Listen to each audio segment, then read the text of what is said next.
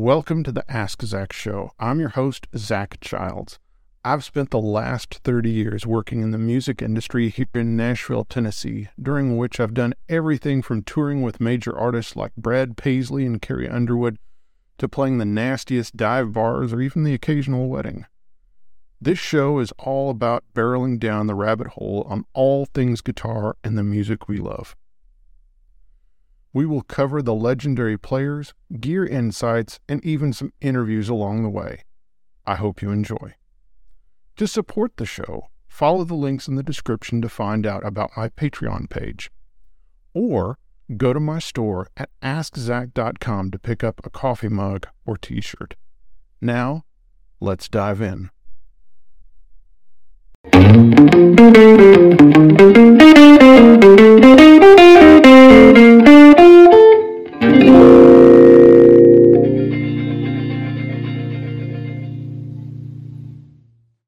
Hello friends and welcome to Ask Zach. Today we're going to talk about this cream cheese blueberry scone that I got at this coffee shop called Public Us. I have to say, this is like, the top is almost like a sugar cookie. It has a wonderful glaze on it, and it has some creamy, smooth cream cheese and wonderful blueberry flavor, wonderful texture. I give it a 10 out of 10. It's a real treat, and as soon as my coffee will get here, it will be the perfect complement to the other, and it's going to be an amazing day. This is street talk with Ask Zach. So one of the things I really love about guitars is that there's just this random quality where the right pickups, the right body, and the right neck will all go together.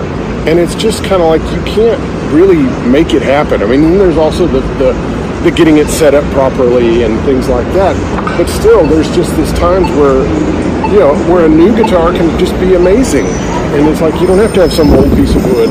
So it just blows my mind. It's like every time I think, vintage is everything, then all of a sudden I'll find a new guitar that's just ridiculously great, and plays great, and sounds great, and responds well when you're playing live. And you play as many guitars as you can. And if you're putting a guitar together, sometimes, you keep swapping parts on it, keep swapping bodies and necks and whatever until you get the thing that finally is magic for you.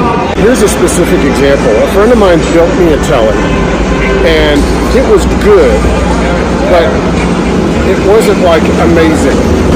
And he ended up just getting another body and putting on there, and all of a sudden it was like everything came together. And part of it was that the body was lighter. So I'm a big believer, and I really think the golden weight area on a Telecaster is 6.5 to 7 pounds. And that might sound ridiculous to some, and some people say, oh, heavy guitars are great too.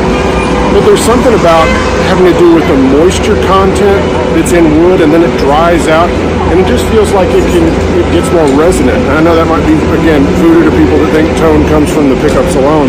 This one guitar, we switched out the body, and it went from being a little over 7 pounds to being 6.5, and it was just so much more resonant. And I don't know if it was just that piece of wood and that neck and that body, they decided they were partners or something like that. But all of a sudden the guitar went from being good to just amazing. I've actually played that guitar for the last 3 or 4 weeks. That's pretty amazing, for me, because that 57 Esquire is still my favorite guitar. But this one is just so nice, and it responds so well. And, I've been gigging with it, and it's like it does what I want it to do. It responds to me. It's been fun to have a new guitar that, it just does what I want it to do and sounds great. And it kind of made me, I still like Vintage, and it's still fun. But it's nice to know that it is possible to put together a new guitar that's great. So this, of course, is a guitar that y'all have seen a couple times. This is nicknamed the Bradocaster for obvious reasons. Using this guitar, it's got Ron Ellis pickups in it at this point. It originally had some others, but it's got a 52T and a Standard Plus, and of course I've wired it where the tone control's on the bridge. Got a cool Danocaster aged strap on here that he did. And this guitar is working out really well.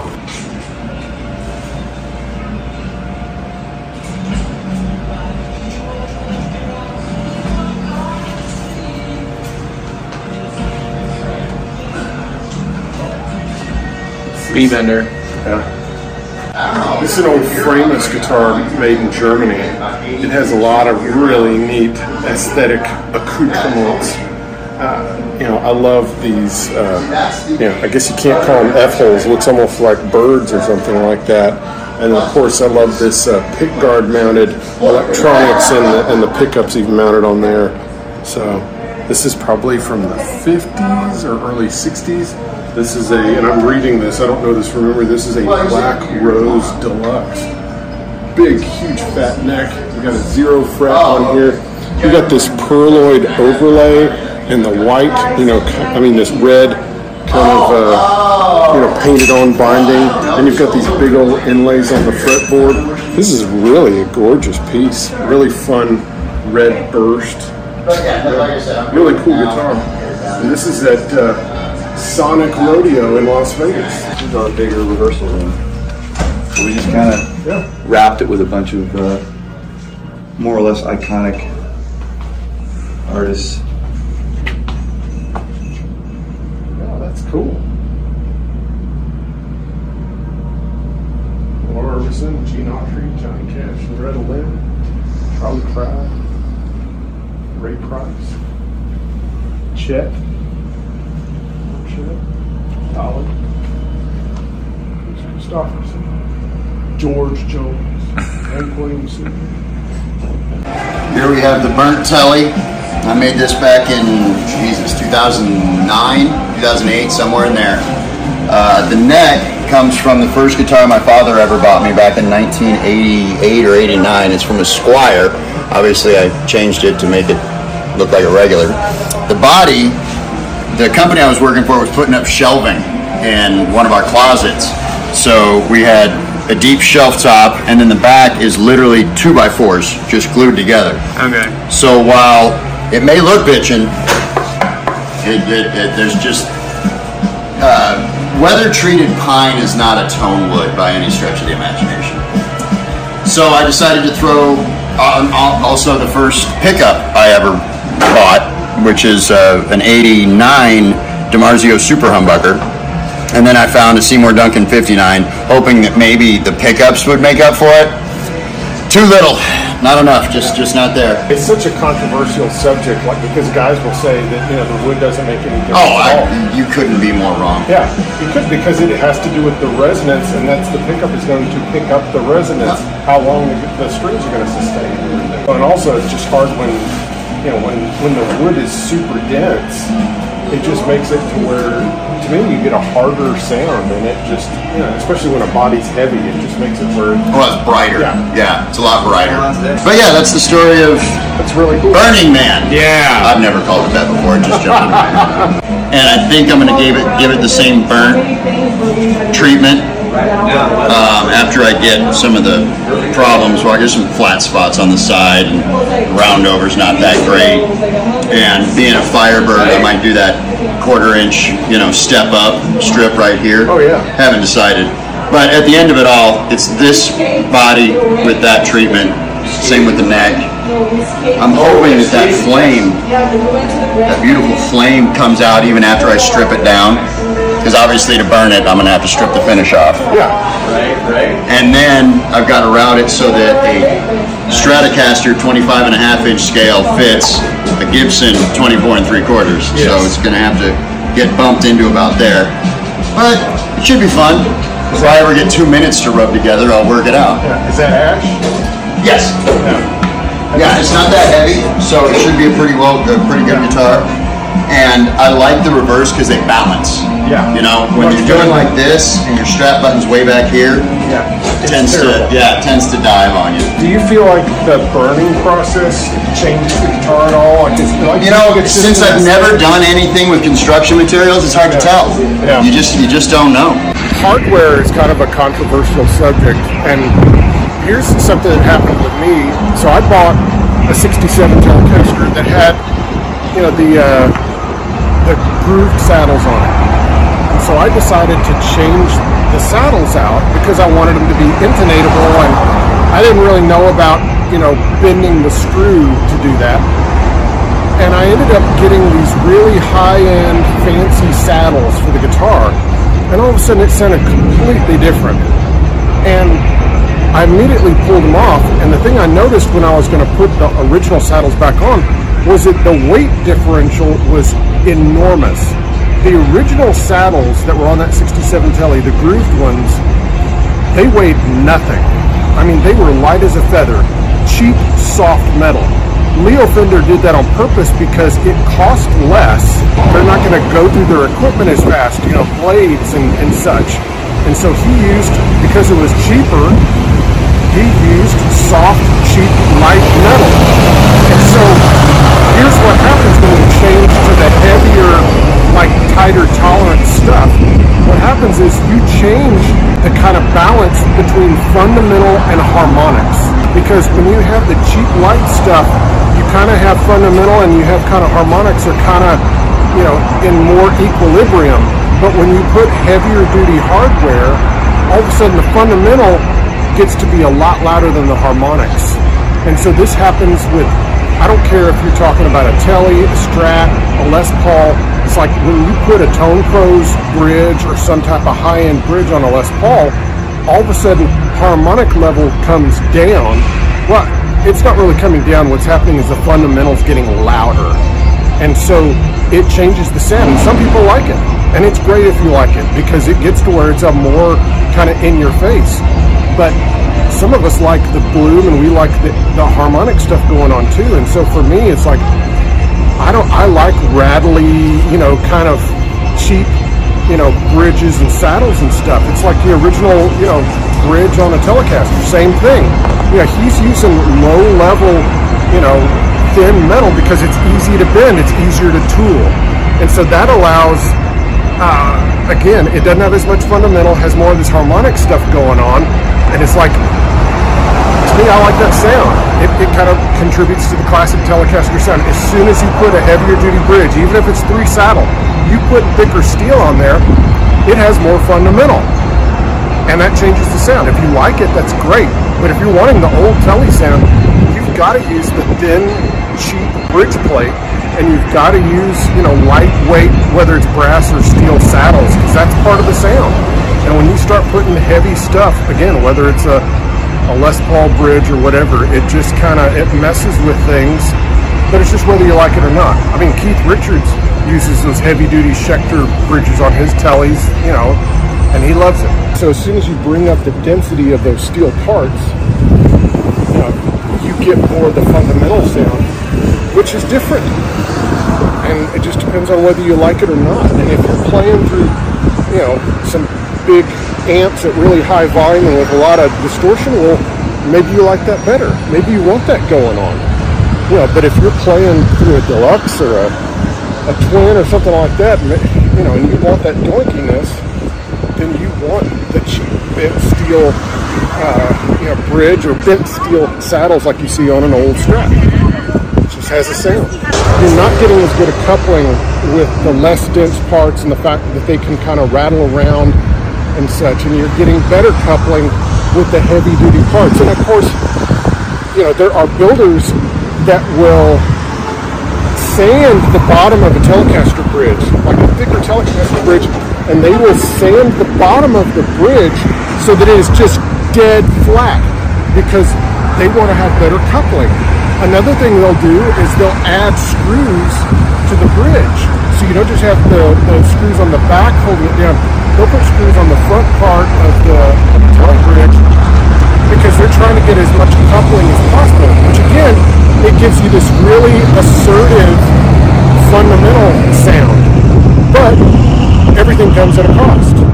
So what do you like? So let's talk about like ABR1 bridges on Gibsons.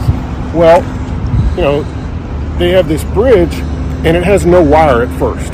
Well, then people start having problems with some of the saddles flying off when a string breaks or when they're changing strings. And what is their solution?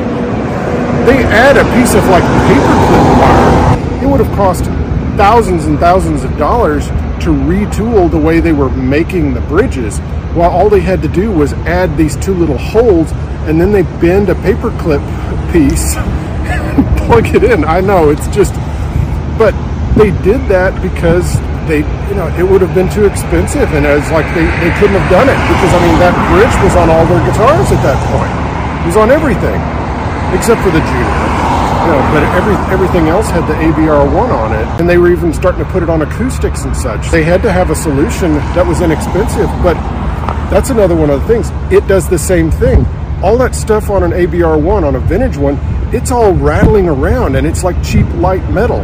As soon as you upgrade that to something with closer tolerances that fits really tight, well, it doesn't sound the same because you've done the exact same thing as in the Telecaster example. You have raised the fundamental way over the harmonics.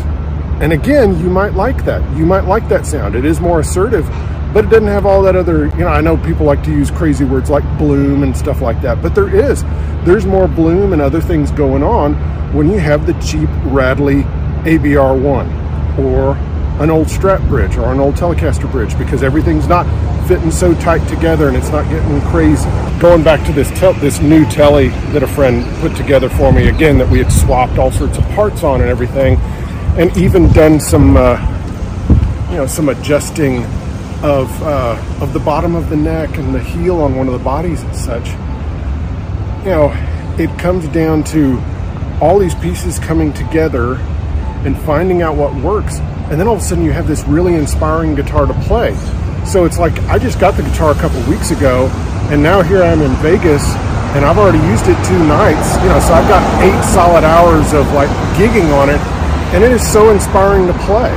It's just like, it's so much fun to play, and part of it is, a friend built it for me, it's a cool guitar, but it feels good, it sounds good, and I'm not even, running through an amp. I'm using like a Dream 65 and going direct, because that's kind of what we had to do. But even through that, it's really inspiring to play, and it's like, I keep, picking it up, and it keeps challenging me, it cuts through, it has, and it responds well to my hands, and I'm inspired, while I'm playing it. It's fun to play. Fender guitars are basically parts guitars, and the fun of that has kind of been, as far as like the vintage stuff, has been taken away because things have gotten so expensive. So it used to be fun to buy old necks and put it on a new body and use new pickups and stuff like that. That was a thing 20 years ago, 15 years ago. You could get a maple cap, Tele neck from the mid to late 60s, all the time, that were under $1,000. But then when you're paying, $3,000 or more, for a maple cap neck, and then you're talking about thousands and thousands of dollars for like a pre-65 rosewood board or maple neck, you're talking about huge money. So that kind of thing is kind of dead. But that's what Dan Strain with Danocaster, he used to do that. He used to get maple cap necks and put new bodies with them, and he would do them for himself. And then sometimes he'd end up, selling them with friends of his. And even like Rick Holmstrom that works with Mavis Staples, he will, he has like some mid-50s V-necks that he'll put on a new, like a custom shop body or something like that, and then put Ron Ellis or whatever kind of pickups in there. And you can do that. But those kind of days are kind of gone. But the great thing is that there's all these great parts that are out there. And it's like, and you can buy a Tele, it's already put together, and you can just swap parts on it or whatever. But it's a fun thing that you can do, and you can find a guitar that really works well together, because again, they're parts. And if you're getting parts from the beginning, you don't feel bad about swapping stuff out either, because some people will get all wound up in the worth of something. So experiment, swap stuff around.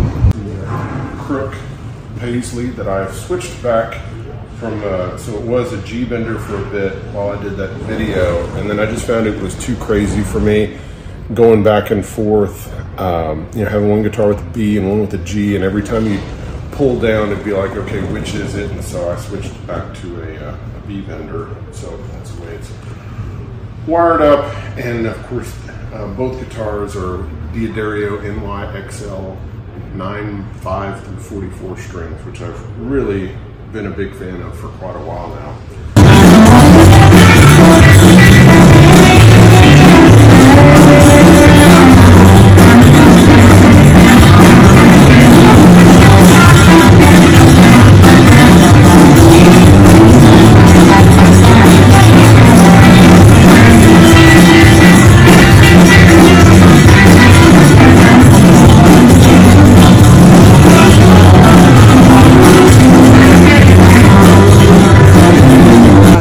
part swapping and hot rodding. So they really kind of go hand in hand, because what you're ending up doing is you're wanting to personalize the guitar. You're wanting to make it to where it suits the way you play, the way you want it to look, the way you want it to respond, the sounds you want it to have. And it goes back to the beginning. I mean, it goes back to Les Paul and Chet Atkins and even, players from the 30s and 40s. They were all, swapping out things, changing out, bridges, changing out the pickups, trying different things, because they were trying to, well, at times they were just trying to be heard, but they're trying to get a good sound. But even Les Paul, one of the great hot rodders and tinkers, he had his personal Les Paul customs that he played. Not the, even his original Gold Top, he put like a Diarmid pickup and he did all sorts of stuff to it. But then he had Gibson make him some Les Pauls that had a flat top that weren't carved, because he wanted to be able to experiment more with pickups. And he knew that it was going to be easier for him to swap out pickups and put different type of pickups in if it had a flat top instead of a carved top. Like Leo Fender designing the Telecaster with that bridge cover on it. I mean, that was the way he envisioned the guitar being played. But in a conversation I had with James Burton, he got his 52 Tele in 1952 when he was 13 years old. And the first thing he did as a 13-year-old was he pulled that cover off. And he said he was the first one to take it off and play it that way. All these things are to make the guitar more responsive to you. And, you have the aspect of just tinkering to tinker. Sometimes when you get something, you feel like it's not really yours until you start messing with it. And I'm guilty of that, and a lot of guys are. It's like you can get a perfectly good guitar, and you feel like, well, I've got to do something to it to make it mine. So every guitar I get, probably one of the first things I do is I rewire it, which means basically I change, one connection. And, I can always put it back, but, even like this guitar that I just got, one of the first things I did was I rewired it. So just subtly, but again, because that's what I'm comfortable with. I like it when the neck pickup doesn't have any tone control on it, so that way it can be as bright and clear as possible, and it'll help me, cut through the mix when I'm on a neck pickup, because I like a darker bridge pickup sound. And if you just flip over to the neck, all of a sudden it's just too dull. It's like when people have been putting Floyd Roses and humbuckers on Strats like Dan Huff, did, back in the 80s. And it's all because you were trying to make a tool where you could use it and it would do what you wanted it to do, what you needed it to do for your work. And that's what it all comes down to. It's like you want something that will work in the gig that you're playing. And sometimes to come up with really cool things. Like I think it's cool that Dan Huff still plays that old 63 Strat of his. I think he has put like a Wilkinson tremolo bridge on there. He's taken the Floyd off, but it still has like the JB humbucker and the two hot Strat stack, pickups in the neck and middle, and it's like, that's a cool guitar. That's an iconic guitar that's been used on so many sessions, in LA during the 80s, and then during the 90s and onward in Nashville, and it still plays the thing. That's cool.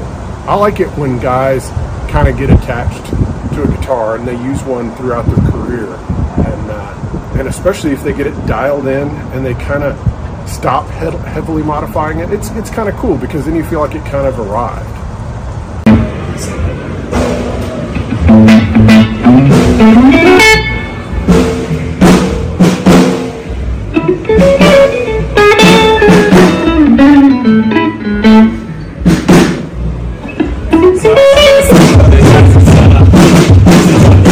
Biggest thing I wanted to mention that's kind of different from the last time I went. The last time I used, they have some Boss Katana amplifiers here, which are fine, but I really wanted to have a little more control, and also wanted to kind of help with the stage volume and kind of helping bring it down a little bit. And so I decided to use an amp modeler, and I normally would have used the Iridium, which I have. And recently, I picked up one of these Dream 65s. And the reason I did was mainly not so much for the sound, because of course I hadn't really heard it and hadn't ever used one, was because it has tremolo and reverb on it. And you can set it to where the 2 foot switches do like a boost function and then the tremolo, and then you can have it where the reverb is on all the time, which is what I've done. I like the Dream 65. It's a cool pedal. It sounds good. The one kind of note is that you can see here I've kind of had to turn the treble down pretty low and the bass up a lot, which I know that's just kind of like knob psychosis, if you will. I know we can all get crazy about where the knobs have to be set, but I did have to kind of set the bass and the treble kind of at extreme low and extreme high settings. Enjoying it. It sounds good. I'm using in-ears, but also, we have some monitors. There's some coming through the monitors too. But this is a good thing. I don't know that I'm completely sold.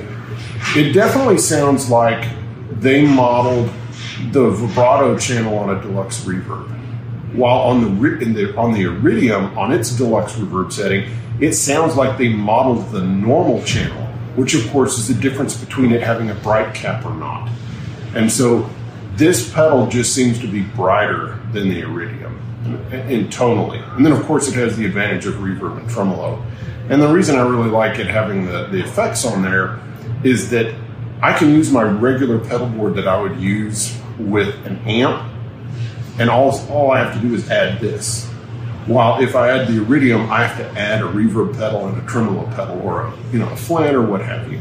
So this is a good box. I'm liking it, but I'm a little bit concerned about the brightness of it. The other thing that was interesting was going through all the different speakers, and I really like the Greenback 25 sound the best on it. But sounds good. As you get older, and not to sound like old man talk, but warming up your hands becomes more and more important. And I think when you're first starting out, there can be a tendency to be like, you'll hear a lot of guys say that don't warm up. They'll be like, oh, it took me a song or two to kind of get into it. Well, what really helps is if you warm up your hands before you play. But I'll just play very chromatic things, just with a straight pick. Yeah. Is that something that a teacher maybe taught you to do, or just kind of something you came into for yourself? It's just something I came into, on my own out of necessity, because when my hearing pain was really high, it was really necessary. And now I just find that I play better starting off on the first song instead of it being like second or third song in where it's just like, oh yeah, now we're into it. Mm-hmm. But it's amazing how much athletes warm up all the time. We don't think anything about it. You're an athlete. You're an athlete with your hands and with your voice, and people need to get these things in gear. And so then to get my pick and fingers kind of going, I do this.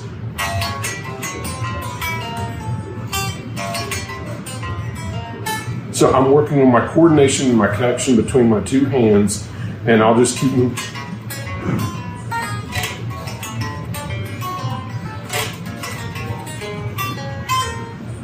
And sometimes I'll do a little rake up. Yeah, too, that's a good thing. I noticed that. It's another thing of getting these things of just getting the hand warmed up so that when you get on stage and you do the first song, it's not like, ooh, what's going on? And then it's like second, third song in, you're saying, oh man, now I'm good. So, and you're also playing with the tape on the left hand as well too. Yeah. Just keeps it in a position. Yeah. So this is a kinesiology tape, and I like to use the flesh color. That's not a tone secret or anything. No, it's not a tone Is that where the secret weapon is? Is the tape? The tape is the secret weapon. No, it's this helps keep my hand in the right position throughout the day. Because you've had problems. Yeah, because I've had this problems. This is not a guitar player hack per se. Yeah, this is not a guitar player. This is for guys that happen to have arthritis in the CMC joint. So I do this, and of course I prefer to have the flesh colored, but I also have a bunch of blue ones, which I'll use normally around town. But when I'm playing in front of people, you don't really want to be calling attention to the tape. So I try to use flesh colored, and then of course you've got, or my flesh color, and then of course you've got, a shirt and stuff to kind of cover up the edge there. But yeah, those things really help me, and then I ice my hand after we play. So I usually, if my hand is getting sore in the middle, like in the middle of playing, then I will get a bucket of ice and I will ice my hand in between sets. But this is night 4, Yes. and my hand hasn't really been sore. So just at the end of the night, I will just ice my hand.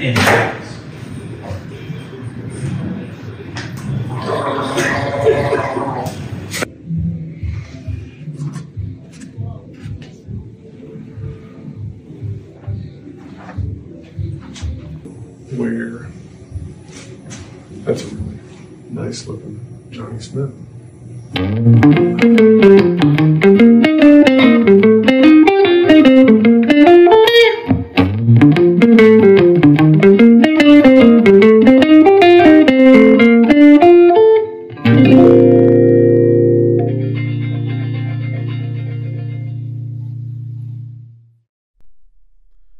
Thanks for listening to the Ask Zach podcast.